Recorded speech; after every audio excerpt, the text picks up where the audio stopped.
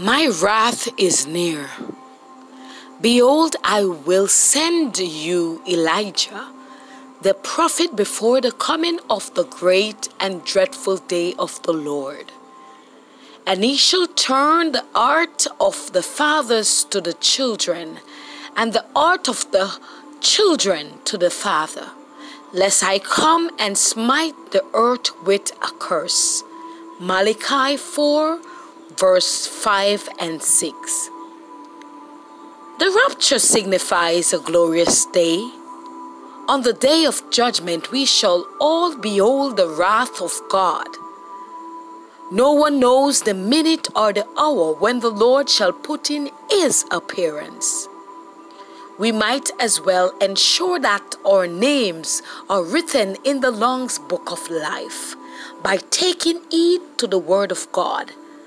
We are living in the last days where man has become lovers of themselves and mammon, witchcraft, Jezebel's spirit, backbiting, malice, jealousy, and covetousness are more than loving God and keep his statutes. John 10, verse 10. The thief cometh not, but for to steal and to kill and to destroy. I am come that they might have life, and that they might have more abundantly. The world has turned upside down in chaos launched out by the devil. He is seeking who he can capture by brainwashing humanity into the things of this world. The devil is working as hard as possible for mankind to enter into hell. 2 Chronicles 7 verse 14 state, if my people who are called by my name shall humble themselves and pray and seek my face and turn from their wicked ways, then I will forgive their sins and I will heal their land. In early October 2018, I had a vision of Judgment Day. It was not as glorious as I thought.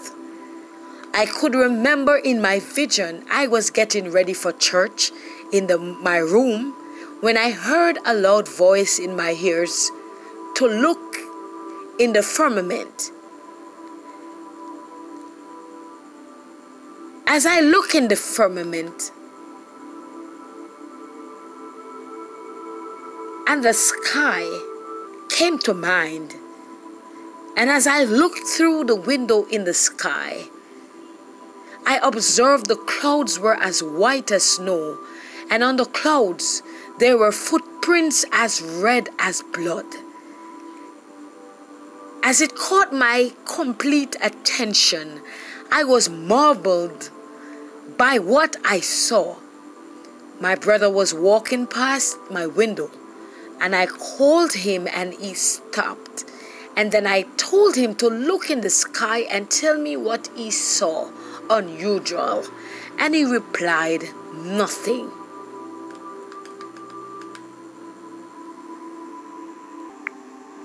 However, I told him to tell the family to wait on me, because in my mind I wanted to ask the others the same thing. As I hastily ready, I meet my family at the gate, and I told them to look in the sky and tell me what they saw unusual. They said nothing, and whatever you saw, I should take the picture with my phone. As I walked away from them to take the picture, I could not take the picture because there was a tree which was blocking me. It was like an energy was moving me away from my family. As I walked, I reached on the veranda where I could see the image clearly in the sky. As I held up my phone to take the photograph, looking through the phone screen, I started seeing the clouds and the red footprints mixing together like a molecule. I heard the loudest sound in my ears. As I looked at the image in the sky, it then turned into fireball and unleashing upon the earth. I could hear the voice of the people crying aloud, and I was calling my family to come inside the house. As my dad was helping my mother to come inside the house, I saw when one of the fireballs dropped on them. And as I started to pray and begging and pleading to God for mercy upon them, the fire just vanished away from them. Then I felt the earth shook and crack wide open, and skulls and humans' remains were going up in the air, and my family all make it in the house, and everyone ran in the dining room. And as they were sitting down, I told them, now is the time for us to pray. As I held my Bible and was walking towards the dining area where I left them, I woke up from the vision. When I awoke from the vision, I was scared to go back to bed. Then I knelt on my knees and started praying and asking God for direction and understanding of my vision, because He has not given me the spirit of fear, but of love and of a sound mind. And there and then I got Revelation 20. And everything was revealed to me as a warning of the wrath of God, of what is to come. The next vision I got was that I was standing on the outside, and I saw a bright light in the sky. And when I managed to look through the bright light, I saw a throne, and the image was of a man sitting on it. And when I looked beyond, I saw a host of angels, and I started to run up and down, warning the people, saying, look how God come, and we are not ready. I woke up from the vision and started praying. Days and months gone by, and yet I kept picturing these images of my vision, which I can't erase from my mind. I know these signs from the vision was a warning from God. Whatever is happening over the world today, God is not pleased of how mankind is operating. God needs us to turn from our ways and our doing and to make the right choice to serve Him. There is no middle passage for the flesh. Those of us who are facing or losing our loved ones, relationship failing apart, financial constraint, if you faced by these challenges, it's life challenges, said, know that with God all things are possible.